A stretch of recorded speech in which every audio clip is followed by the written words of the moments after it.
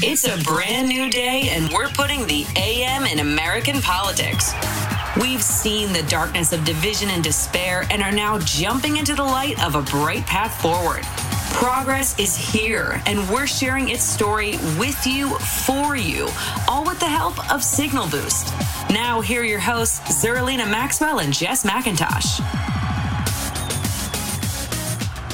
Welcome to Signal Boost. This is Jess McIntosh. I am here with Zerlina Maxwell, and because it is March 1st, 2021, or March 366, 2020, however you choose to mark it, we are here to talk with the executive director of Get Us PPE, an organization that was started last year and expected to be wound up really pretty quickly.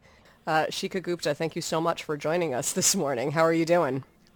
I'm doing so well, Darlene and Jess. Thank you so much for having me. And you're correct. I had no idea I would be doing this a year later. I want to start at the beginning with you, actually. Like, how, because we talk on the show about sort of, how do you activist in your own life? Like, how do you use what you have in order to put good in the world? How do you do this without being an elected official? How do you do this without somebody having said, you are the person who will run this thing? And that is basically the story of Get Us PPE. So I'd love to start from the beginning with you and ask you, how did you put this group together? When? What were you thinking at the time? I love that question. I think that's so important, and that's one of the things that I've taken away from this experience. It really is, you shouldn't be waiting for someone to point to you and say, you're the person, you'll fix this. And I think it really starts with not saying no when someone presents an idea to you, being open-minded and looking for the problems that exist in front of you and that affect the people that you care about. Get Us PPE was started last year in March by a group of emergency physicians, and it really started as a hashtag on Twitter, Get Me PPE. And right, it was I remember this. Yeah, you remember the photos of physicians and nurses posting pictures of themselves in like trash bags. And going in. Yeah.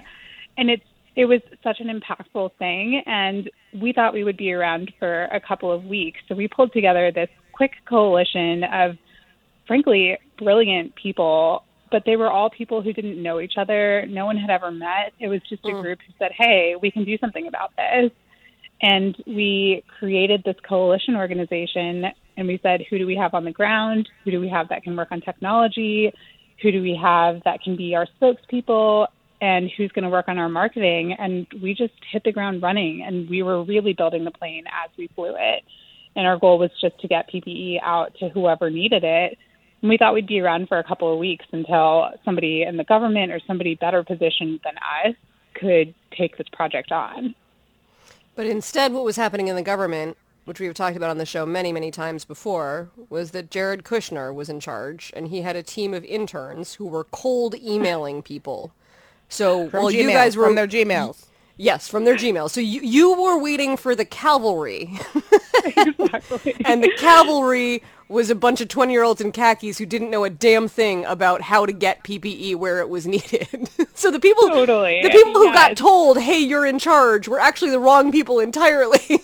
and you guys managed to do it. So what was the situation like when you started, and has it gotten better?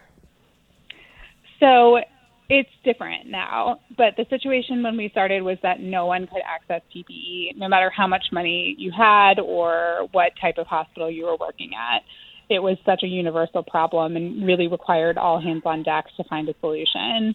And we found that equity wasn't as much of a concern early on in the process because no one had anything. So our mission was just to get PPE to whoever needed it. But over time, what we found was the PPE crisis has really unearthed a lot of foundational cracks in the healthcare system that have been around, since the dawn of time, but they've become so much more obvious now. And it's, I'm sure you won't be surprised to hear that it's a question of the haves versus the have-nots. And the people who are more impacted by the effects of COVID, communities of color, people who don't come from these really well-known hospitals, they're the ones who are still struggling to get the PPE they need. So although the government may talk about it like the problem is pretty much fixed, we're still getting thousands of requests for PPE coming into our database. and we're still seeing Wow. plenty of need on the ground. So one of my questions is always, how is this supposed to work? Yeah. So in your work, you saw a need and you decided to step in to meet the needs of people in an emergency. But in the course of your work, have you gleaned sort of how it is supposed to happen through the government and how far we are from that ideal situation? Like, are we anywhere near what this is supposed to look like in terms of the government in some sort of organized fashion distributing emergency protective equipment to people in the middle of a pandemic? Like, how is it supposed to work, and how far away are we from how it's supposed to look? That's a good question, and I think it's a good place to start, actually. It's where should the government be stepping in, and how should that process look? And we know that for a lot of natural disasters and things that happen in this country, organizations like FEMA will step in, and they're government organizations, and their goal is to distribute limited aid in a way that makes sense. And this is one of those situations. What we noticed, though, was that although the government had some idea of who needed PPE, they were really just looking at hospitals and at nursing homes. And they were leaving this massive group of people who also needed protection completely out of the equation. So when they did their calculations for how much do we need in the strategic national stockpile and how far off base are we in terms of having N95 masks available, they weren't taking into account teachers and small clinics and homeless shelters and community organizations and faith-based organizations. So you can imagine that they really had their work cut out for them, especially as the Biden administration walked into the White House and realized that they didn't have half of the data that they needed to make this distribution equitable, which is at the center of what we do. And so a lot of these healthcare groups are able to get what they need at this point because they have the buying power, but the smaller facilities still can't, and that's really where the problem lies. I suppose that shouldn't be as surprising as it is that equitable is the watchword that we need right now. Like that's the one that we're still having a hard time with. Are you talking to the Biden administration now? Like, have they reached out and been like, "Hey, thanks for that"? Perhaps not in so many words, but yes, we are. We do have a few touch points with the Biden administration. Get Us PPE is extremely data-driven, so we've been collecting data about PPE needs across the country since day one. And they want those things. Like, they want that data. Like, we have an administration that actually wants to get the thing done, right? That's what I'm asking. Totally, which is super refreshing. Yes. I mean, that's a change. That's a change. Yes, that's like a huge step forward for us. But yeah, I mean, the Biden team has used our data in their planning. So we've seen our maps show up, and we know that they're reading what we're sending them. And we have the ability to touch base with their coronavirus team and hopefully provide some counsel about the way that we're collecting data and the ways that we've created an algorithm that really focuses on equity. And it's just such a joy to have an administration in power who knows what equity means. I think that's really step one. Yeah. Oh, it's funny because equity came up last week at the hearings, off topic but related, for the Attorney General. And it was sort of used as a bad word, which I find funny because it was like equity, like said like it was like this like foreign word. Right. Not equality. Socialism. What is this? What is this equity business? I mean, it was basically just, you're right. It was sort of said as if it was a stand-in for socialism. Yep. In terms of, where we go from here, obviously masks are going to be needed even longer than we probably anticipated. So the PPE is like, it's still going to be needed. Right. Beyond, when most of us have a vaccine even, because in hospitals and healthcare facilities, they're still going to need this stuff. Is there planning? I would hope that you don't have to do this for the rest of time, but is there some sort of plan for a long-term PPE strategy? I mean, obviously this is a crisis and we're in the middle of it, but it's almost hopefully over once we get all these folks vaccinated, now that J&J has been approved for emergency use, it feels like the light is there. We see the light at the end of the tunnel, but the PPE feels like a longer, like nurses and doctors and healthcare, where they're still going to need PPE in the hospital. What does the long-term planning look like? So that's starting to be something that's talked about. What is the long-term plan? How will we make sure that anyone who needs PPE has access to it, including the general public? And part of the process and making sure we have enough supply is building up domestic manufacturing. So we know that there are places that are able to produce N95 masks, for example, but hospitals aren't buying them because they're not familiar with them. And hospitals and hospital buyers are creatures of habit. If they're going to buy something for their staff and for their doctors, they want to know that it's something that's been tried and tested. So the good thing is, as the country starts to have enough supply for everyone who needs it on the frontline worker side, N95 masks could eventually become available to the public too. And it's our job to make sure that the government's clear on how much supply we would need in the country. And hopefully they'll take it from there and then build up the domestic manufacturing around the country to get that supply up to where it needs to be.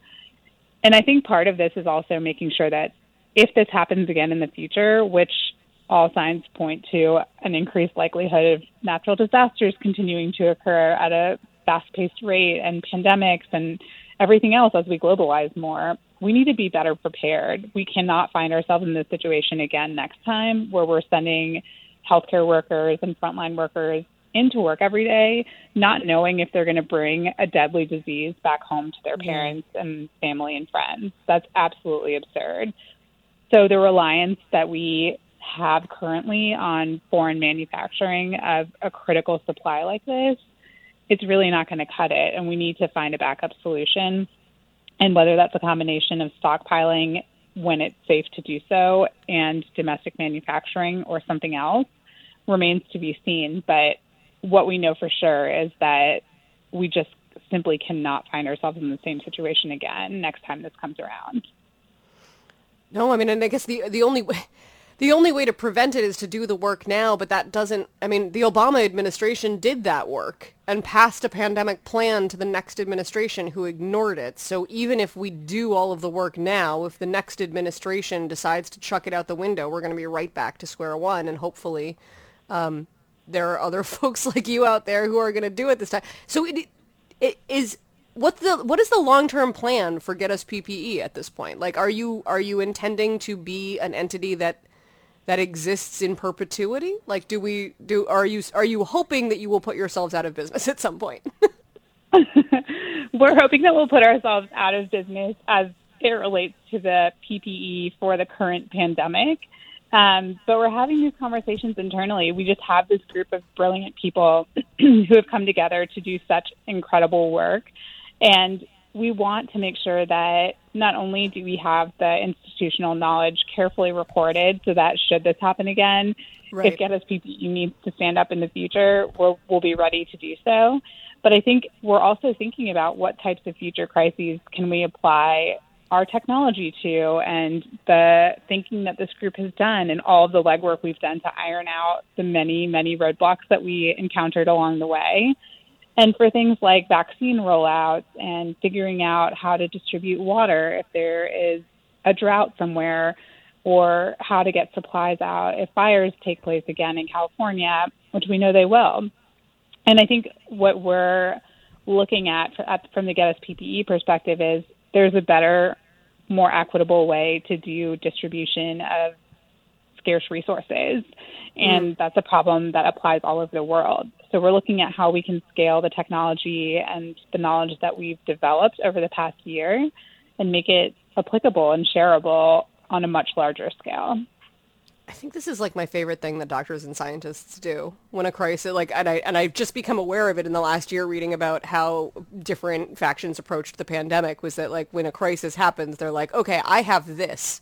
How can we tweak this to be used for this crisis? And it's like, wow, my brain doesn't work that way at all. But I love that the people who were working on Zika were like, ooh, hey, we built a dashboard, and that dashboard tracks in real time all of the data that you need to manage a pandemic. Let's figure out how to tweak it and use it for COVID. And you're like, yes, that's what we need. So I love the idea that like you can tweak the Get Us PPE model to work for wildfires and other resource scarcity problems that we have.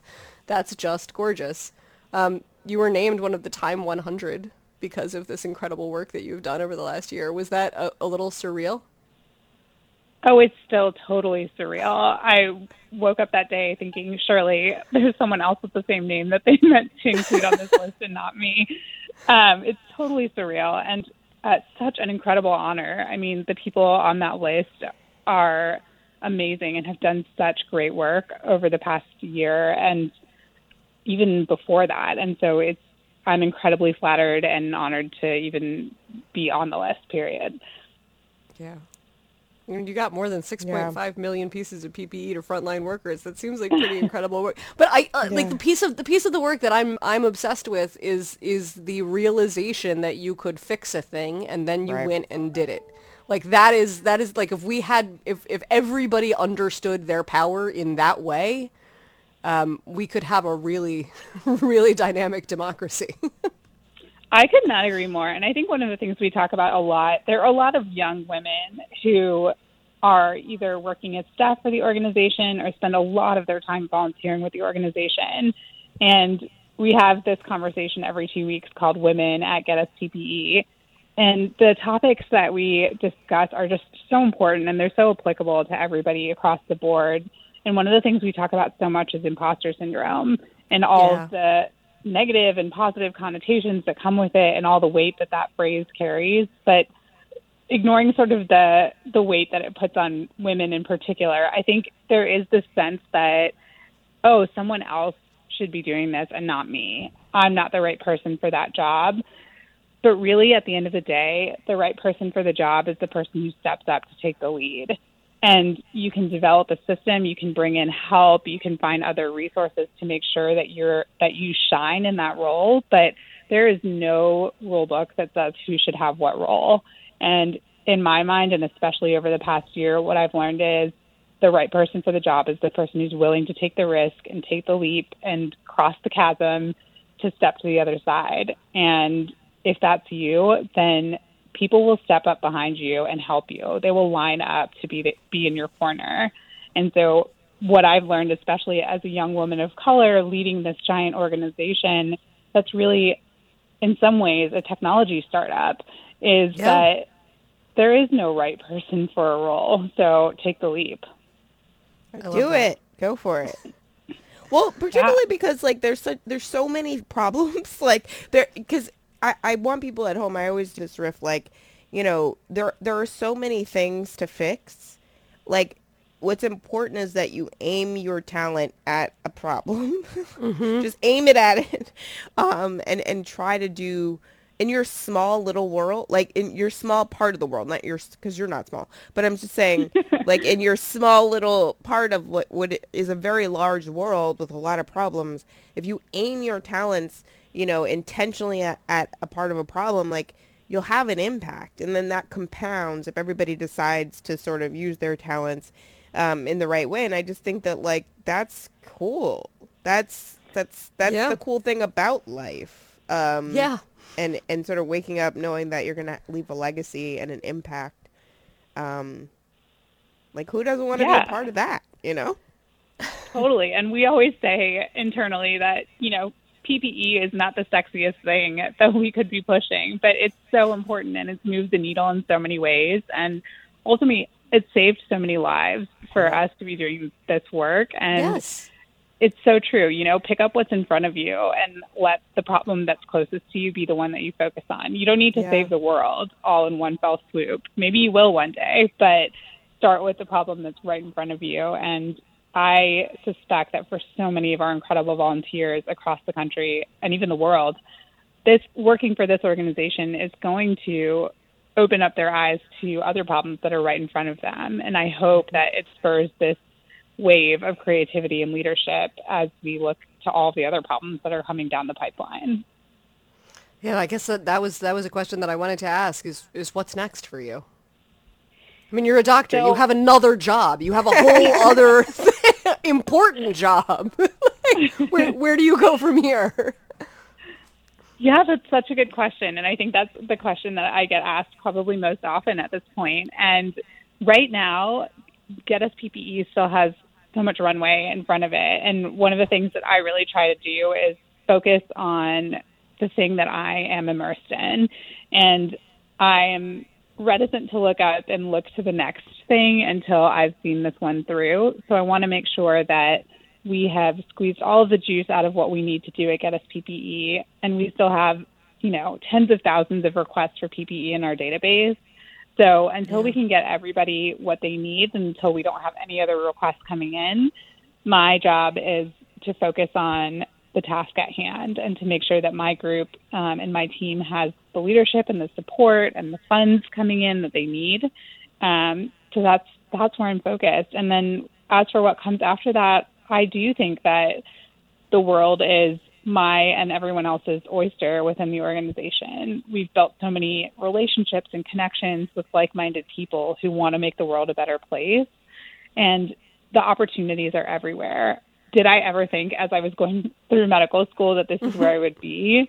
Absolutely not. But I think that's one of the joys about life and the way that education can take you really anywhere. You don't need to do the prescribed thing that your degree suggests that you should do.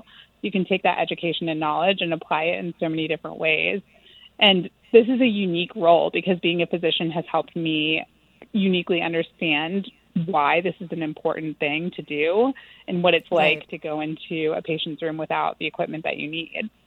Right. So I think there are a lot of niche things like that where you really would need a physician to have this non-medical role or a lawyer to have this non-legal role. So I always encourage people to think outside the box and not let society or your academic institution's expectations of what you should do next rein you in, and really, let your power show and choose your own path. I love that so much. That's such good advice, especially as we get into this odd period of adulthood where we thought everything was going to be prescribed, and it turns out it's all still a real open path. You're figuring it out as you go along. After Totally. you thought that you would have it.